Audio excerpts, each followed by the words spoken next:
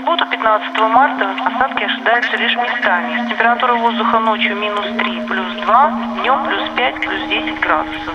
Ветер западный, порывистый. В воскресенье, 16 марта, с приближением глубокого скандинавского циклона характер погоды начнет меняться. Ожидаются осадки различной интенсивности в виде снега, мокрого снега, днем с дождем. Местами налипание мокрого снега, на дорогах гололедица. Ветер усилится, температура воздуха будет постепенно понижаться. Ночью 0, -5, днем -1, +4 градуса.